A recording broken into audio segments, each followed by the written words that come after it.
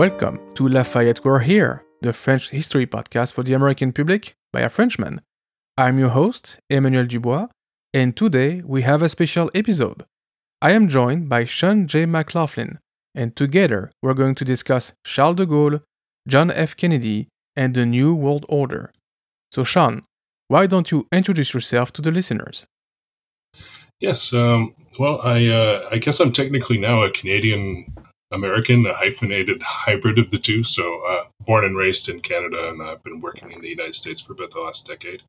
So I was a history professor for many years, and my wife and I moved down to a bucolic town in western Kentucky, not too far from Nashville. I drive by horse farms on my way to work, and at this particular juncture, I run the archives at a university, Murray State University, and also a museum. So, but I am still very much a historian at heart, and this particular topic about France and the United States, the two greatest frenemies, I think, in the Western world, it's always captured my imagination, and I guess I've been working on this topic since I was a master's student a little over 20 years ago. And I think part of it is, the tension between English and French, having grown up in Canada, referendums. And, if I sat down with a therapist, I'm sure I would figure it all out very quickly why this topic is so important to me. Yeah, it is certainly interesting. And yeah, the frenemies is a good way to describe the relationship between the French and the Americans, that's for sure. I arrived in Canada in 95, right a few months before the referendum, so I went through it. We didn't know what to expect, we just arrived, we were French immigrants. In the end, nothing really changed, from at least from a geopolitical standpoint. But still, it was an interesting experience, especially coming from France, which has a whole different way of managing its territory, let's put it this way. So, but here we're going to talk about events that happened a bit before that. So, Sean, just to give the listeners like a basis to work with, can you give us like a quick description of France's place as a colonial power at the outcome of the Second World War? Okay, well, I think the best place to start is by explaining that the men who ran France in 1945, 1946 are generally born in the late 19th century. And when they're thinking of France as a great power, they're thinking about, far-flung colonies. That's part of the identity of being a great power. So there's this 15-year transitional period, basically the life of the Fourth Republic, where you have men of a certain age trying to cling to an older view of what it means to be an important country in the world. And de Gaulle is very much one of them in 1946 when he's heading up the Provisional Republic. And he, over this period, he sort of transitions into as he becomes older, he becomes more modern in his thinking about what it takes to be important. And that old thing, the colonies, becomes significantly less important than possession of nuclear weapons. And so by the early 1960s, France is a nuclear power. It's a new age great power. Divested of its colonies in Africa and in Asia, still important in a different way. One of the most important countries in the Western Alliance, very troublesome for Americans to deal with for a variety of reasons. But possessing an incredible knowledge of the peoples of this like nascent third world.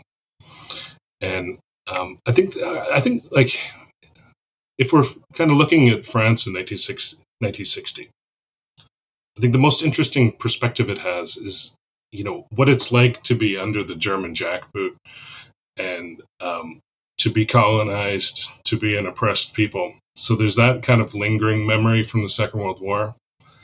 And it's also combined with this desire to stay relevant and to kind of show some sympathy towards the peoples of the Third World and use the expertise that France has ruling them as a means of staying relevant to the United States. So they're kind of a mélange of of different currents of thought going forward. But France could be an incredibly useful ally to the United States if used properly.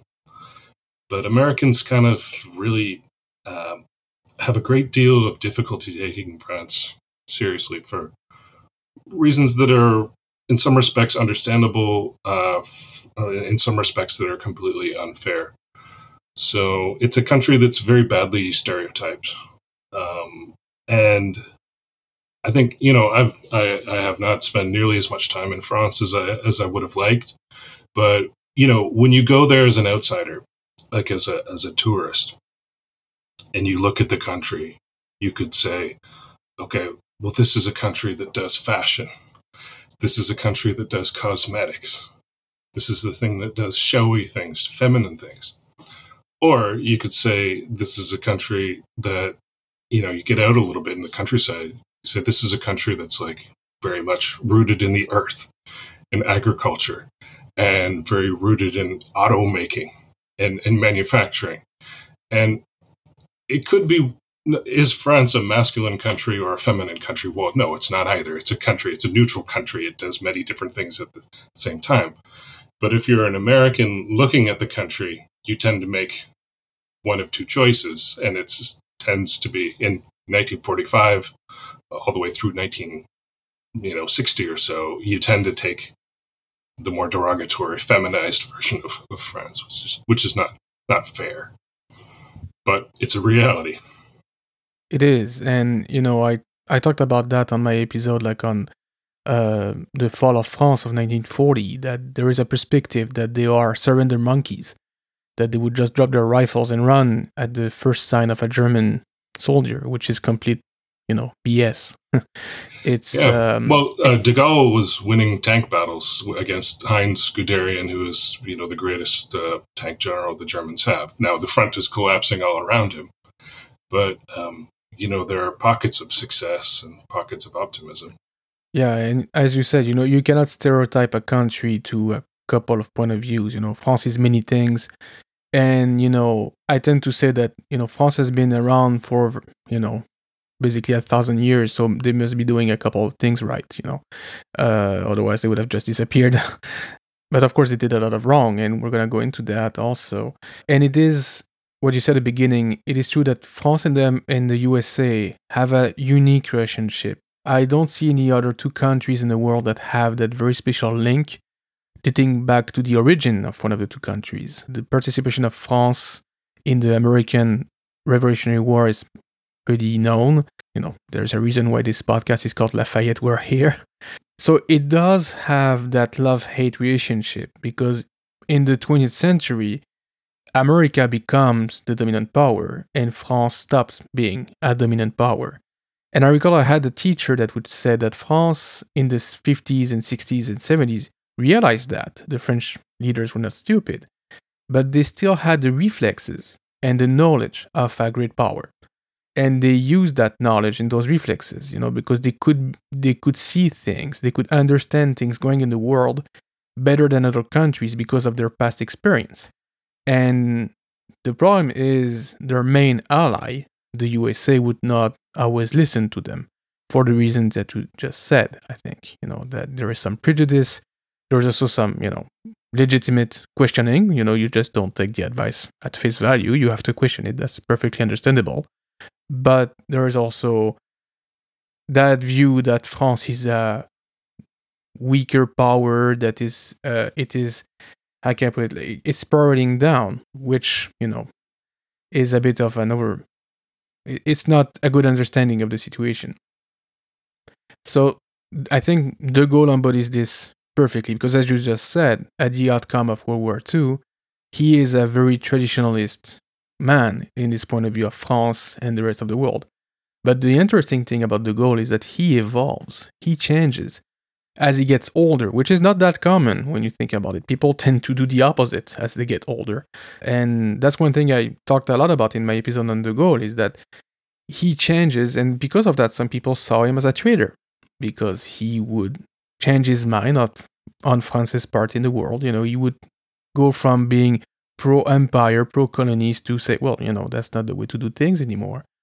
And a lot of French people had a problem with that, especially, ministers or other important figures in France.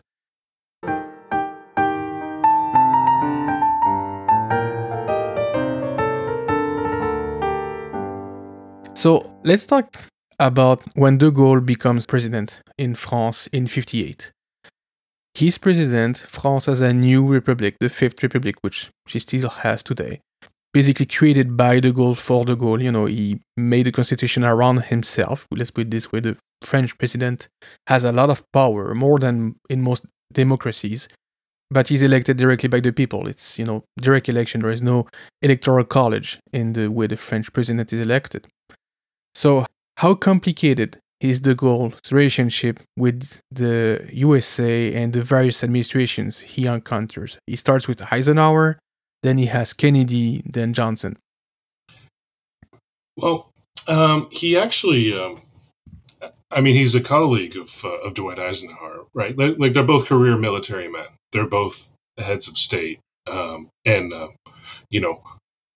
on paper, Eisenhower is an American version of de Gaulle, and de Gaulle is a French version of Eisenhower. They should be able to get along very easily, one would think.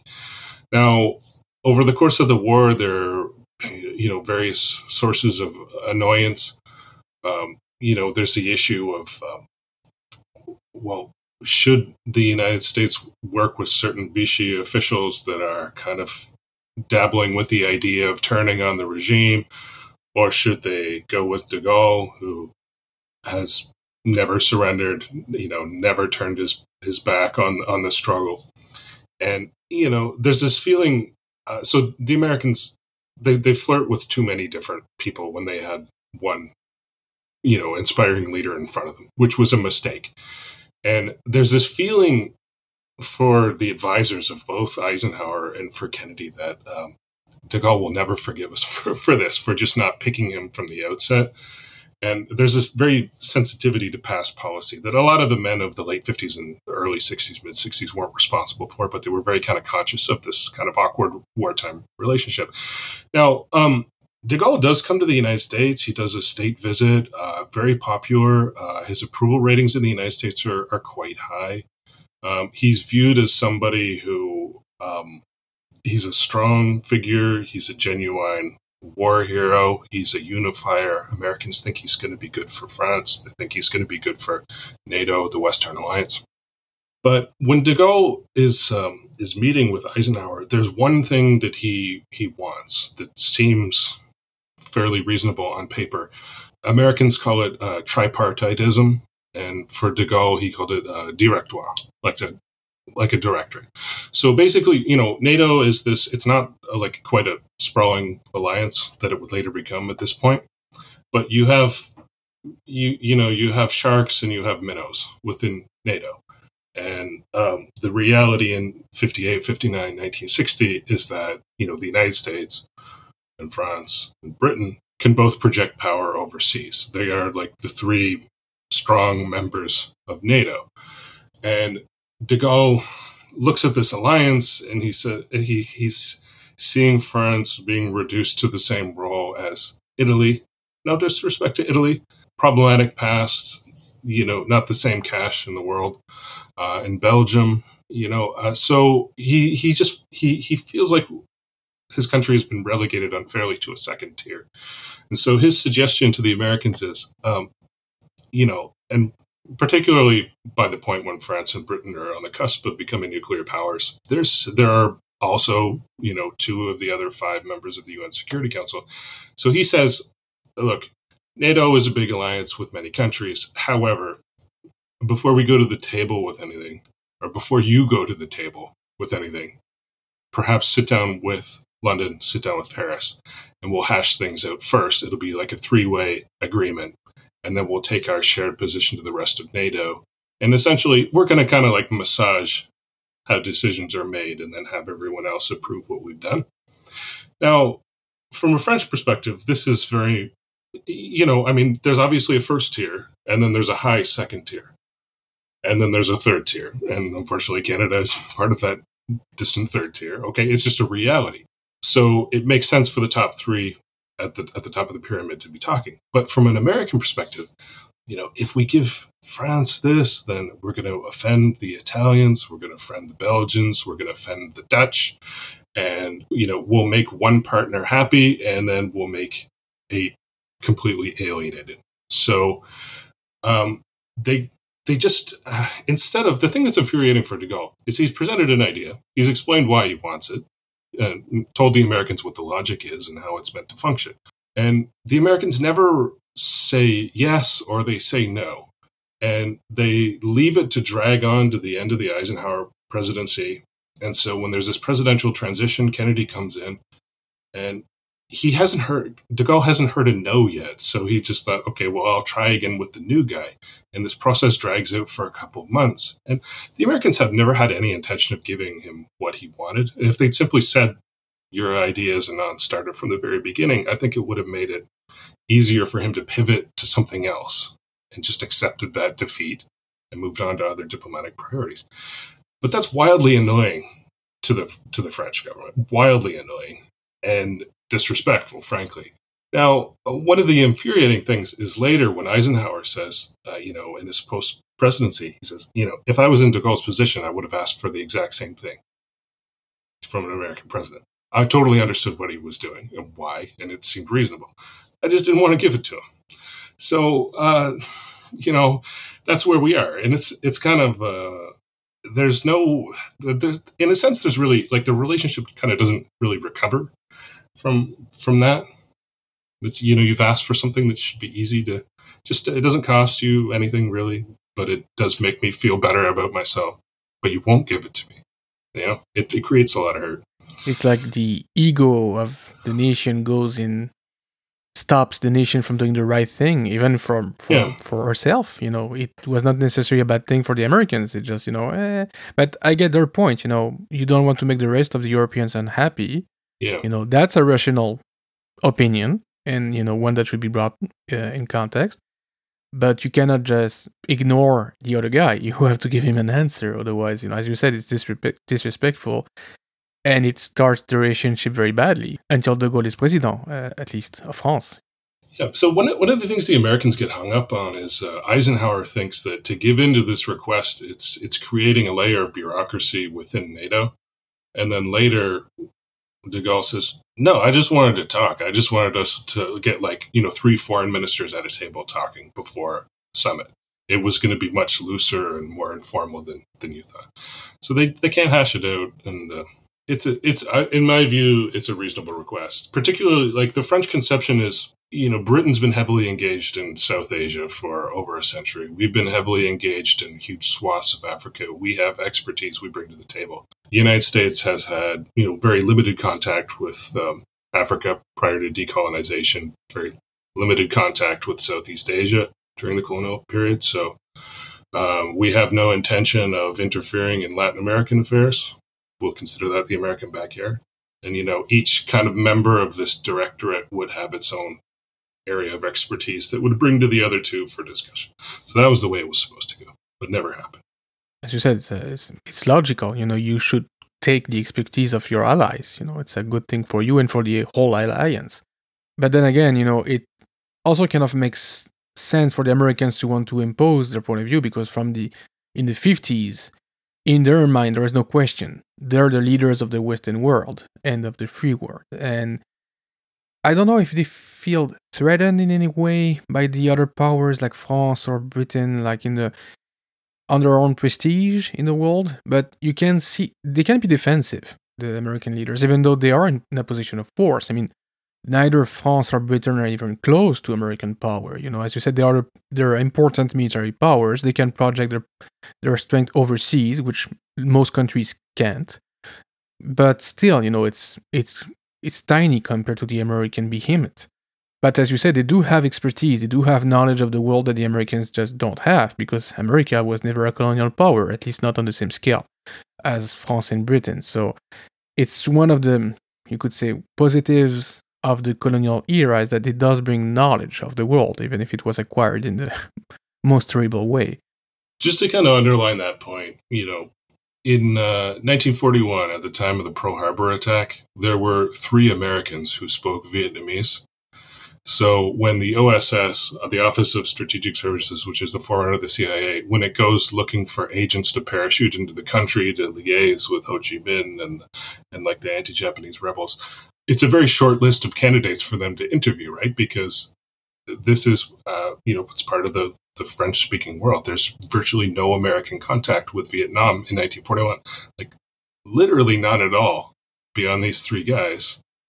And then 20 years later, it suddenly becomes the most important part of, like, the pivot point of all of Asia. So I think, there's something to the argument that, 80 years into our time in Vietnam, it ended poorly. The commercial ties remain, educational ties remain, political ties remain. We have left. However, we can still put ourselves at your service. This argument from France, it's should have been more persuasive than it was, which I find, this is why I find this subject so interesting.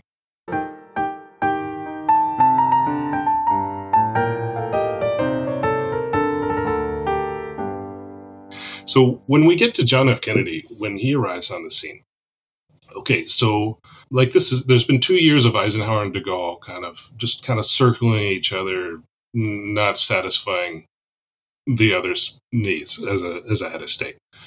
Transition, period of excitement. And JFK has very low esteem of France. And some stuff I found in Boston when I was working on my first book.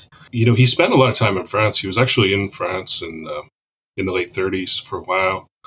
And his diary is just full of just negative, every little thing. But the French have cabbage breath, and the stoves don't work properly, and everybody's trying to rip me off when I want to. It's just, he's on holidays, and it's just like a diary of horrible things that are happening to me in this vacation paradise. And it just seems a little bit hyperbolic, and you kind of wonder what's going on with him. Like there's something reflexive and inside of him. Like he just, I don't know, you don't know where he picked it up. We all have racist uncles who say things at the Thanksgiving table, and then, unfortunately a brother or sister repeats them. You feel like that's kind of what's going on with him in France. But so he doesn't like France at all. He's no fan of the Algerian War. He thought that the French had totally screwed up the war in Indochina, and says so. Speeches from the Senate are just very, anti-French, or certainly undiplomatic, words towards an ally. But de Gaulle, he kind of he captivates Kennedy's imagination because he's proud. He's physically imposing. He was, he was a tank commander. Like he was a genuine war hero. He never surrendered. His reputation wasn't stained with Vichy. And so Kennedy very much, and there's a generation gap, like a very big generation gap.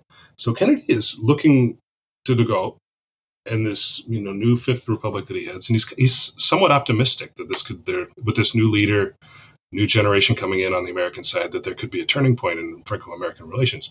Now, in Paris, de Gaulle looks at Kennedy and he thinks, this guy's, he's young, he's a bit of a playboy, but he went to Harvard.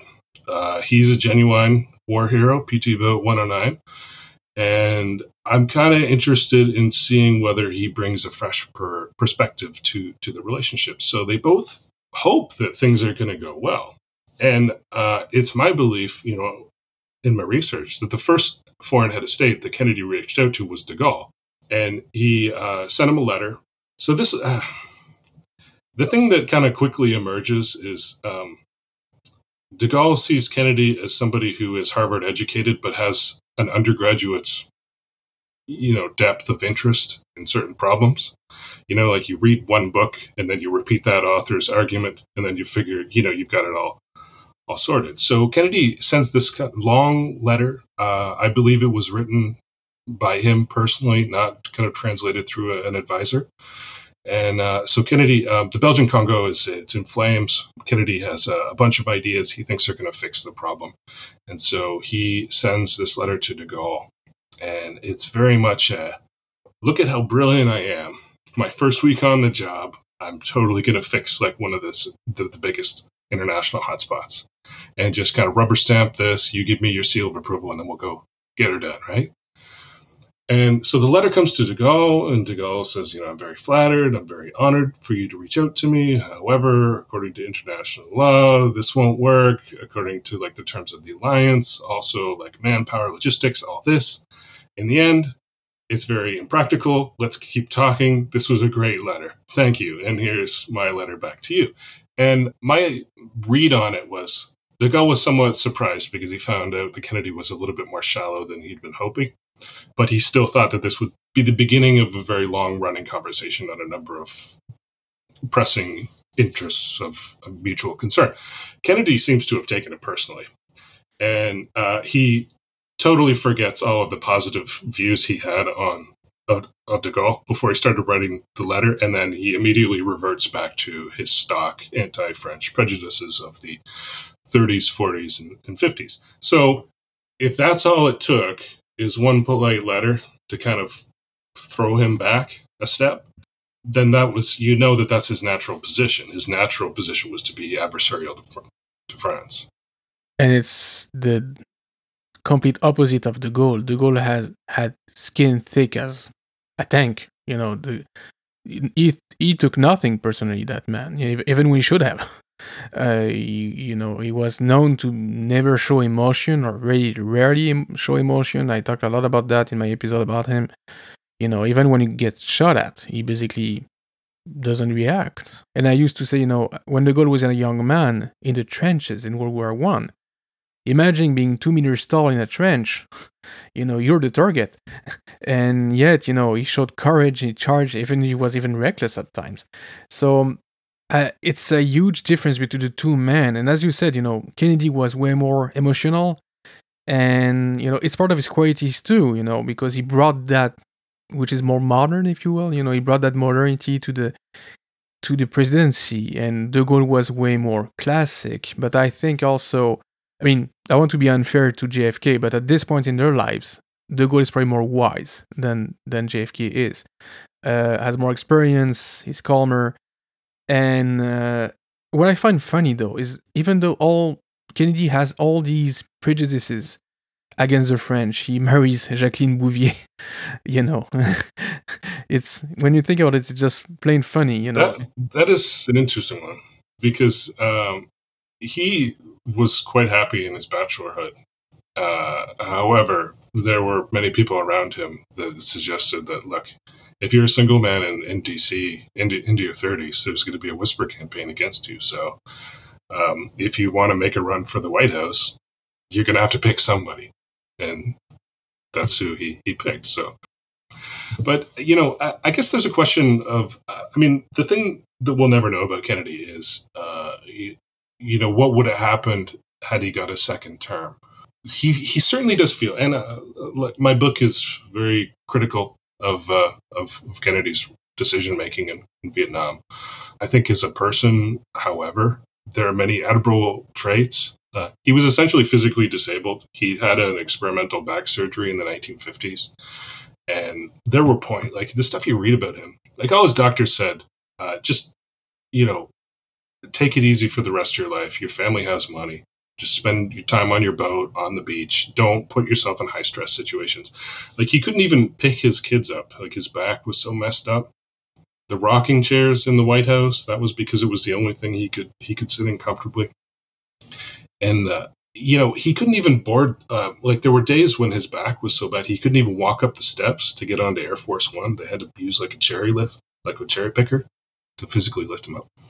And the cables they sent over to the American Embassy in Paris before his state visit in the spring of 1961, it was all the plane trip is going to completely exhaust him. He needs to have a bath at this temperature. He needs to have this many of these cold beers within reach of the bathtub. It's going to be a day of, we all need a recovery day after flying, but he was just totally gassed. It was a different level. So, he wanted the job, and he pressed himself beyond perhaps his physical limits. I think he showed an incredible potential for growth. I think his second term would have been much better than his first. If we look at, his record on civil rights, he starts off disinterested, and then he gets persuaded to get involved through his brother, and then eventually starts taking more forceful actions. I think, very young guy, just maybe possibly too young to be president. And I think if he'd got his feet under him in a second term, a little bit more maturity, he would have got better with time. But that being said, it just there was the thing that I find in French-American conversations in the early 60s is the French are, presenting ideas about policies, and the Americans who are listening to them aren't thinking, they're not discussing the merits of the ideas. They're just talking about the people who are talking to them and their mannerisms and what they did during the war 20 years earlier and why that should disqualify them from giving advice. So there's this intentional self-distraction that comes into play in most of Kennedy era, diplomatic interactions with the French, which is very disappointing, I find. They look at the packaging more than the package, which it is damaging, as you said. We can understand the reasons, but it's too bad that they could not go past that, especially 20 years after the war, 15 years after the war. And it's very interesting what you said about Kennedy, because, as you said, he is young, and, he dies after only 3 years on the job. It's not like he had a whole lifetime of experience. I mean, De Gaulle has been here for longer. He's been ahead of stage in 45, 47 during the Provisional Republic, and he's been around for a longer time. He's way older than Kennedy, so you would expect him to, he has way more baggage. So you would expect him to have this wiser approach, and so it kind of makes sense. And it's too bad that Kennedy had these prejudices, but then again, you understand that he might have been able to grow past them, but he never really got the chance. And speaking of evolving, De Gaulle is a good example of that, because as we said, in 45, 47, he has a very classic point of view on French colonies, and let's focus on French Indochina, which is composed of Vietnam, Laos, and Cambodia, which has been a French colony since the end of the 19th century, basically. And as the listeners may know, in the 1950s, there is a war over there against the forces led by Ho Chi Minh, long story short. And in 54, the French lose. They lose the Battle of Dien Bien Phu, and they have to recognize the independence of their former colonies. And De Gaulle, if you had asked him the question in, 48, should France defend her colony to the last man, he would have said yes, no questions asked. But in 53, 54, he should have said, or he would have said, we should have discussions with them. His thinking evolved, because as you said, his thinking evolves towards, that's not the way to be a power right now. You don't want to have colonies. You need to have technology, you need to have the nuclear power, and you need to have the means to use that power. And then when he becomes president, he works towards that. So his thinking about the French colonies and Indochina in particular evolves a lot. And then it shows in Algeria, because at first, of course, he wants to preserve the thing, but then he understands there is no way to preserve this, so we have to accept the fact as they are, and we have to give Algeria its independence, which will happen in 1962. And the problem is that in Indochina, there are other parties interested, and the Americans are the main one, because, we're in the Cold War, and Ho Chi Minh is a communist. And now we have this Northern Republic, which is a communist country, and we have first the state of Vietnam, and then the Republic of Vietnam, which is South Vietnam. And, after the French leave, we have this situation where the Americans basically take over the French. And as you said, they don't heed the French advice at all. They think they can do better. They think they can do what the French failed to do, which is basically to remove the communists from the country. So it starts before Kennedy, but it gets way bigger under Kennedy. Can you explain to us how Kennedy's administration handled the situation in Vietnam when he arrives? Yeah, there's basically over 2.5 years, there's this massive increase in the number of American military advisors who are in the country.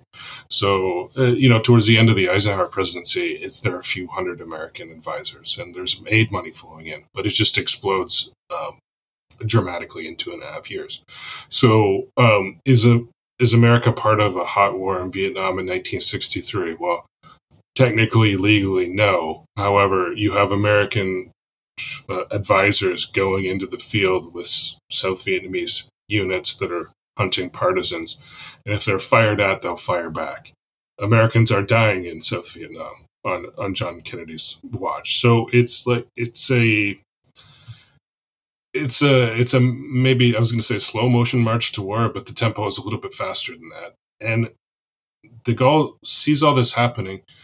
So, for him, the exit was a little bit easier to stomach from Vietnam than Algeria because it's not a settler colony per se. And, this quintessential battle that ends the French era, Dien Bien Phu, it just underlines how much French planners had underestimated their enemy when they picked the location of the decisive battle and they ceded the high ground, and on the assumption that there's no way that the Vietnamese partisans would be able to haul their artillery up the hill. And no, they couldn't haul their artillery up the hill. However, they could take it apart down to the nut, reassemble it from the high points. And so there's learning from that defeat. The other thing that's absolutely terrifying to both the French and the British is how the Eisenhower administration casually offered France the use of a tactical nuclear weapon in 1954 for use in Vietnam against the Viet Minh. And they can't believe that this offer was even put forward, because there's something to be said. There's a long debate about the morality of dropping it against Japan in 1945.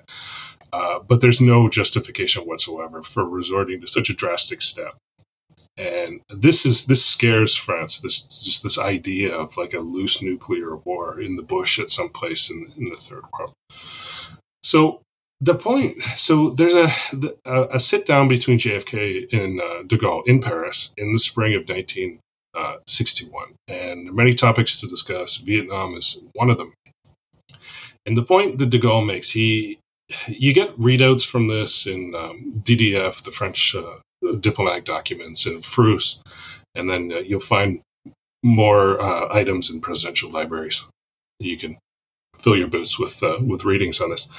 But the French point is this: the more you push in Vietnam, the more you force Moscow and Beijing to push back. And this is no longer, no one is really thinking about what's best for the Vietnamese or listening to the Vietnamese. It's all about a contest between the two. And you're going to end up destroying this country to prove a point to one another, the three superpowers. And you're going to have the same result that we did after 7 years of war. So de Gaulle has suggested very early on in the Kennedy presidency, let us be your honest lawyer here. We'll see if we can get people talking instead of fighting. And it may take a period of time, but ultimately the goal should be for the Vietnamese to determine a Vietnamese future on their own. And if they're neutral, that should be good enough for us. It should be good enough for the communists. Just so long as they're not armed and threatening their neighbors, then so be it. We can walk away, job done. And so this is the point. It's very simple. And all of his high-ranking officials, they spent 2.5 years, basically repeating this line to every American counterpart they can find. And they try politeness. They try to find sympathetic ears. And the argument, it's not heard. It's not. There's no. That's an interesting perspective. Why don't you try that track? And we'll continue the military aid and the military training, and we'll pursue the two in tandem. And if diplomacy provides an exit, we'll take it. If the military situation changes and we can win on the ground, that'll provide us an exit. We'll basically play it by ear. There's just really no interest in pursuing the diplomatic track, and the results are as catastrophic as de Gaulle would have predicted, which is really unfortunate. When I was writing, there's pressure from certain people to like, okay, in your framing of this, you have to both sides it. Okay, you have to think about like the merits of what one is saying and the merits of what another is saying. But I tend to, unfortunately, be a little bit more black and white, and I just say, like, in hindsight, one party to this conversation was 100% right, and one party was 100% wrong. So I don't really feel the need to pick apart the argument that was right that went unheeded by people with power who went and completely shredded 3 countries in Southeast Asia. So I guess this question about what to do in Vietnam and Laos and Cambodia, it's a chapter in Franco-American relations, but it's just a really tragic chapter in world history, in 20th century history. Just a very avoidable catastrophe for all countries involved. Yeah, and do you think, and I mean, there is all the prejudice against France, as you mentioned before, and they're basically not heeding the advice because it comes from France. So that's the main reason. Yeah. But do you think also there's like an overconfidence in Americans on power and capacity of solving everything with basically having the bigger gun? Well, there is considerably more optimism in the United States than in many other Western countries, and at this point, it's because we're Roosevelt New Dealers. We fixed the Great Depression through bureaucracy. We won World War II. We were the arsenal of democracy through bureaucracy. When we get all these Ivy League brains together, there really isn't any. If we can win World War II, how are we not going to win a Bush war in Southeast Asia, right? So it's not as delusional and overly confident as you might think at the time. But what I find really tragic in all of this is that France is not saying anything to the Americans that pretty much every other serious member of the Western Alliance thinks. The British feel exactly the same way, and they're too cowardly to tell the Americans as directly as France does. Canada feels exactly the same way as the French do. The West Germans feel the exact same way as the French do. Now, it's just out of a just a sense of trepidation about how the Americans will react to hearing bad news, they all remain silent. Now, if they had added their voices, and if 5 of the most serious NATO members all went to the United States together and said, look, we have no interest in being drawn into World War III in Southeast Asia because you have decided that Vietnam must remain in the anti-communist camp, maybe that would have affected a different outcome. It doesn't happen. And so, I admire the French position. It was right in the end, but I think the French were very much let down, predictably let down. Because you look at all the diplomacy towards Germany after World War I, and the Brits immediately forget that they had fought with France. It's kind of a pattern of the Anglo-Saxon powers to work with France when they have to, and then kind of forget that they're supposed to be friends in peacetime as well. Yeah, it's a very weird relationship. I mean, for the British and the French, I can understand because we've been allies for now over a little bit over a century. We've been at each other's throats for 8 centuries, so there is some baggage there.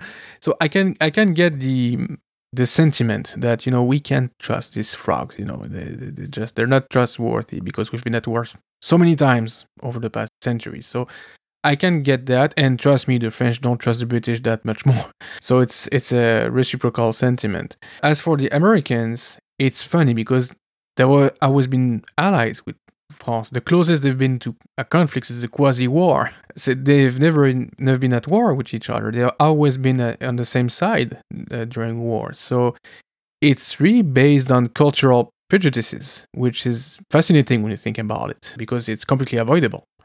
And I find interesting that you mentioned that the other NATO powers just would not come on the stage and say, look, we agree with France, we think the same way. You have 5, 10, 20 voices here saying the same thing, hear us. And I get why they would not talk. You're basically saying, at this point in, let's say, 1960, 61, 62, the USA are seen as the boss of the Western world. So you're saying to your boss, you're wrong. It's not an easy thing to do. So it's, I don't want to judge them. But the thing is, when we talk about France, and especially when we talk about de Gaulle had no conception of having a boss, I think. It shows during the war, because he always, and it's logical, to be heard when you don't have the same power, you have to talk and act as if you had the same power, as if you're on the same plane as your opponent or your ally. He talked to Churchill as he had an army the same size as he did in 1942, even though he had pretty much nothing. He talked to JFK as he was an equal. He snubbed him, as is famously known when he came to Paris. He talked with Jackie about French cinema and movie and novels more than he talked about diplomacy at some point, which infuriated JFK apparently. But it's to make a point. You're not more important than I am. We're both presidents, we're both state leaders. We're in the same camp, you have to respect that. And I think he understood that the Americans did not respect that at that point, at least when it came to France. So he had to make the point. And he was very consistent in that approach.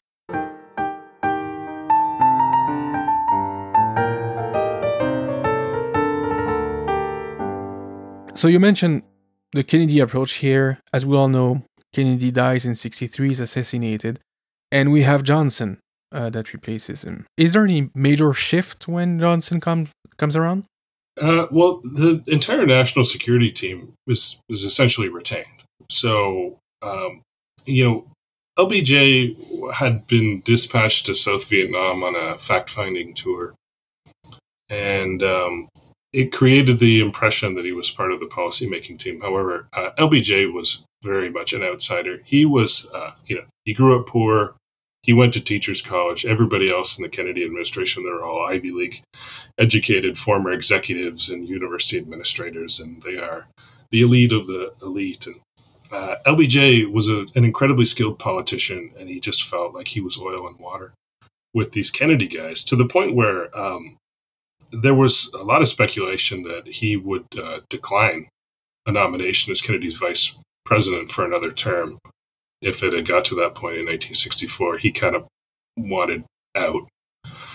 But he relies on Kennedy's guys, and he does, like, it's a traumatic event, like an incredible tragedy that brings him to the White House.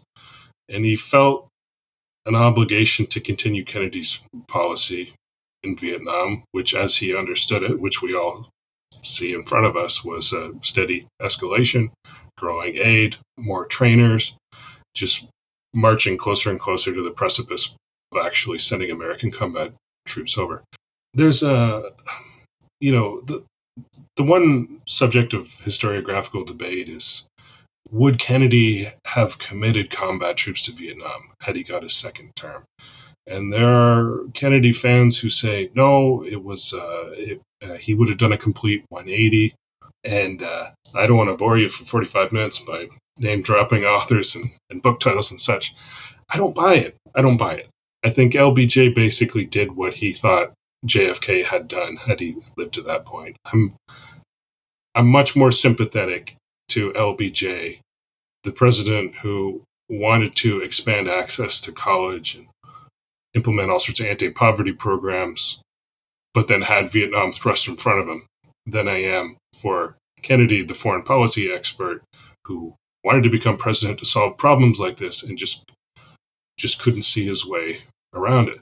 The way the de Gaulle team looked at Kennedy is they thought that he was both indecisive and aggressive, which made him very, very dangerous in the world.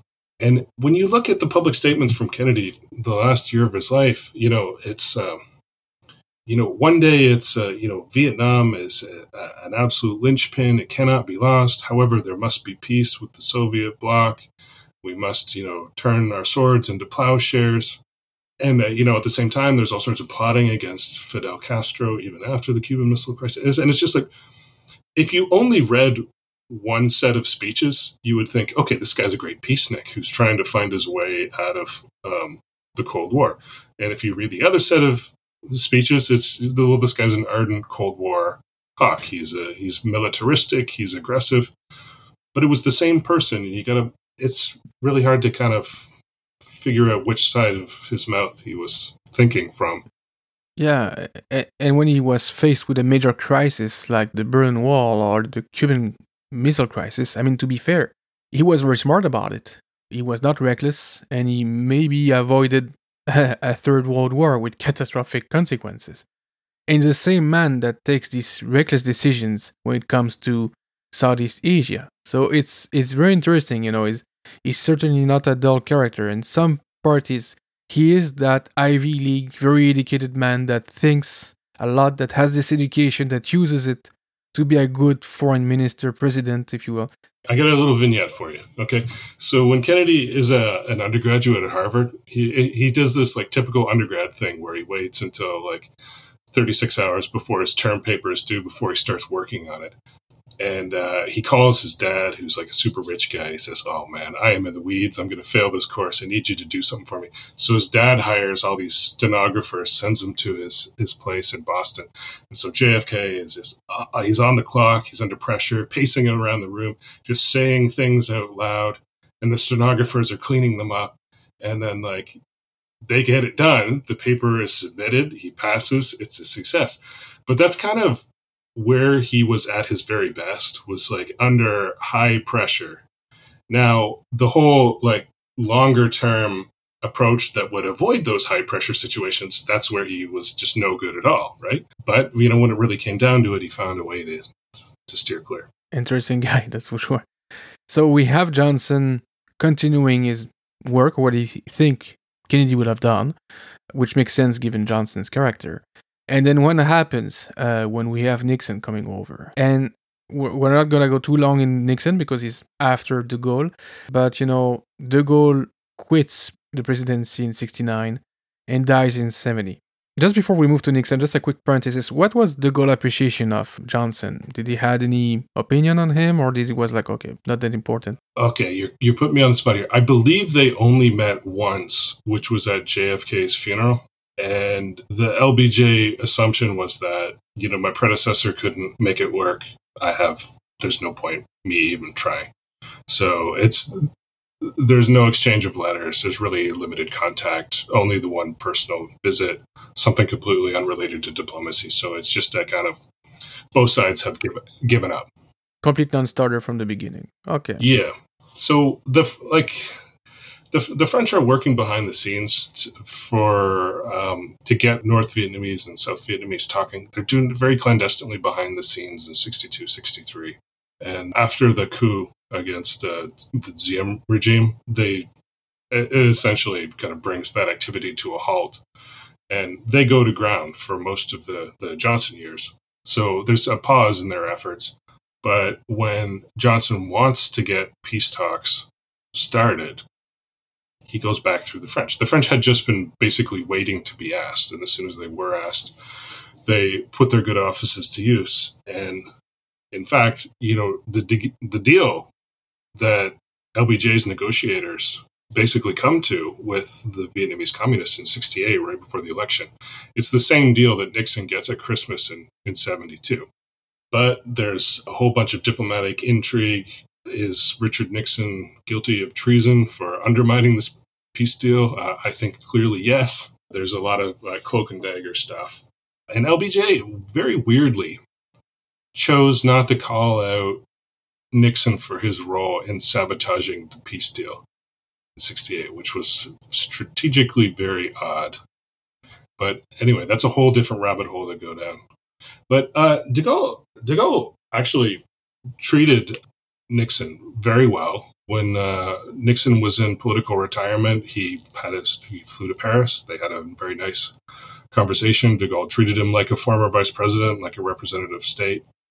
And I think they understood each other much, much better than de Gaulle and either of the two Democratic presidents he had to work with.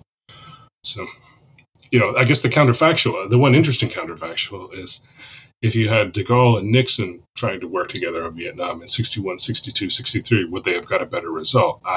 Even though I do think Richard Nixon is a very bad person for many different reasons, I think on this one particular thing, Nixon would have been a heck of a lot more receptive to French advice than Kennedy was, because he doesn't have all those stereotypes and the baggage and all that. Yeah, that's interesting. That's a good what if. So as you said, France basically tries to be a peace broker in the 60s, and they do help the Americans come to this deal, that failed deal in 68, and then that, in quotes, success of 72.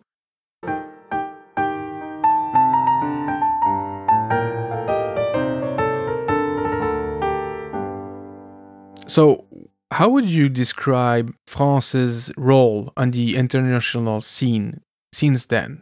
As this ex-dominant power that is now a, let's say, relatively important one, but it's still way behind America when it comes to sheer military power and other stuff. But we're still talking about a country with strong ties with many countries, ex-colonies and others, that has a very potent military force, nuclear carrier, a whole fleet.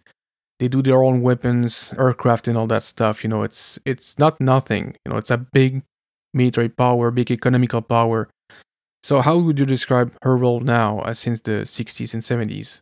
Well, the communist leadership in North Vietnam, for the most part, they're French educated, they're French speaking. If they want to pass a message to the Americans, they want to talk to the French.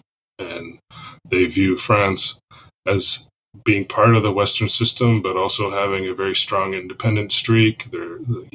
When de Gaulle takes France out of the NATO integrated command, that's kind of a shot across the bow to the Americans. So yeah, they do certainly see France as a very useful power. And this is what de Gaulle is hoping for going into the 1930s, that we can be this intermediary between the first world and the third world. And we'll get involved in certain places to help resolve crises. And, it's a good use of the French skill set and diplomatic tradition. And do they ultimately help get the Americans out of Vietnam? Yes. 12 years later than de Gaulle wanted. But, there's an approach to the Americans. Do you want us to get you a diplomatic settlement? In 61, the Americans say no. In 68, the Americans ask them to start helping with the diplomacy. They do. They get a deal. One American politician who's running for president scuppers that deal. That president who scuppered that deal goes back to the French a third time in 1972 and says, hey, that deal that I killed last time, could you maybe revive that for us? And, France is always there, always ready to help. And they do get it done in the end in 72. Yeah, that's generally where I think they're. Yeah, they do find ways to be useful, at least. That's a positive of that colonial era that they had before, which, can be criticized on many things, but there is knowledge that was acquired. And as you said, France has a long expertise and experience in diplomacy and understanding other countries. And we're talking about, it's pretty easier for the Vietnamese too. They're more used to dealing with the French than anybody else because of the colonial era. So it's maybe easier also to have that relationship to talk together. And it's funny because when you talk about prejudices, you talked before that de Gaulle had this idea of kind of a triumvirate between the Americans, the British, and the French to discuss things at NATO before talking about with everybody else. In France, we have this perspective that important things are discussed over dinner. You set up a table and then you chat, and that's where the real things are discussed. And when we see the Americans, we say, no, they need the proper setup. It has to be staged. It has to be, a big bureaucracy, which did wonders for the Americans, as you said, in 30s and 40s. But from the French prejudice on the Americans is that without all this set up, they can't decide anything. So it works both ways. The French probably have these prejudices that the Americans, can't we just, take a cup of coffee and, discuss this and get it over with. The French like to weasel their way, if you will. It's part of the French character, I guess. And, the Americans probably should have used that skill that they lacked. The rest, being a French guy living in Canada, the prejudice that we have about the Americans, that even if they have good intentions, they come out way too strong. They just, there is no finesse. And it does hurt them in the end. And certainly did in Vietnam, because, as you said, even when they wanted to achieve peace, they needed help to achieve it. They just didn't have the expertise to do it by themselves. So, just to have a last point, since the Vietnam War, it's a traumatic event for the Americans. Even to this day, it's the most polarizing event of the 20th century for America, I think. How would you say the relationship between the USA and France have evolved since then? Still, it's I think we both have this feeling that when push comes to shove in the moment of crisis, the two will always stand together like they have since 1917. And the drama between the crises is what keeps the relationship spicy and interesting. And I find whenever the politicians start talking about Lafayette and the Statue of Liberty, whenever they have to reach for the metaphors, that's when I think, okay, this is when no listening is about to start happening. And that's when I start to get worried. But when they start talking about what kind of MRAPs need to be sent over to Ukraine and whether it makes sense for France to talk to China to see if China really has any serious interest in doing anything constructive in the Ukraine, in a way that I think that in the crisis mode they work very well together, and they always will continue to work together because of the complementary skill sets. Yeah, exactly. They are very complementary. I think they're very different, but together they can achieve fantastic things. So I think it is very, very good. If we're talking about what's happening right now in Ukraine, I think it is very good for the Western alliance to have a squeaky wheel like France, which is big and important and considered to sometimes thumb its nose at the United States. And the president of that country can call the president of Russia, who is a horrible war criminal and deserves to be tried at The Hague and face a Mussolini-like end to his political career. It's good that can happen because no American can make that call, can make that contact. And France can do the same with China. And if it dead ends, like it appears to have ended over the last year, you at least know that there's nobody there on the other end willing to do anything constructive. So I do think they're good dance partners, I will say. Interesting ones anyway, that's for sure. So before we sign off, can you mentioned your books, so can you tell the listeners a bit about your books and where they can find you if they want to? So despite this accent, I am a resident of Kentucky, and I've written a couple books for the University Press of Kentucky. The first one was JFK and de Gaulle, how the United States and France failed in Vietnam, 1961 to 1963. Came out in 2019. It's available through the University Press of Kentucky catalog, but I get into all the stuff we discussed here and more. But I think I should not tell you this, however, in the interest of oversharing. International relations and war and peace, it was my first love, but I think I've decided that I will move on to more uplifting topics in future projects. So I've actually got a baseball book in the works about the season that Jackie Robinson, baseball icon, he played as a minor leaguer in Montreal. And all the French speaking baseball fans in Montreal came out in a way that was really heartwarming to support this Black American player who was doing something consequential to help break down Jim Crow and racial segregation. And they all rallied around him. And I think it's a great baseball story. It's a great story about Montrealers. And no one dies, which is the most important thing. So this book is, I'm working on it as we speak. It'll come out with the University of Nebraska Press at some point, probably in 24 or 25. Nice. Beautiful project. That's a very good idea, and I'm looking forward to reading this. It will be a hardship having to, I as a researcher, oh no, I have to go to the Foreign Ministry archives in Paris. Or I have to go to Montreal in the summertime for research. I really pick these horrible places to go spend time. Quelle horreur. Yeah. Yeah, you're gonna have a terrible time in both Montreal and Paris. Yeah. Horrible cities to visit and worst food ever. Yeah, no. I do this deliberately. I know what I'm doing here. No, you're safe. So thank you very much, Sean. It was great having you on the show. We appreciate it that you came over, and it's a great discussion about de Gaulle, John Kennedy, and the New World Order, especially in Southeast Asia. I'm sure the listeners will love this discussion. So, merci beaucoup. Au revoir. Appreciate you. Thanks for your time. You can find the Lafayette We Are Here podcast wherever you get your podcasts or on LafayettePodcast.com. If you enjoy the show, please consider becoming a patron at patreon.com/LafayettePodcast. You can also reach me on social media or by email. All the links are on the website. The music for this podcast is the Marche pour la cérémonie des Turcs, composed by Jean-Baptiste Lully, arranged and performed by Jérôme Arfouche.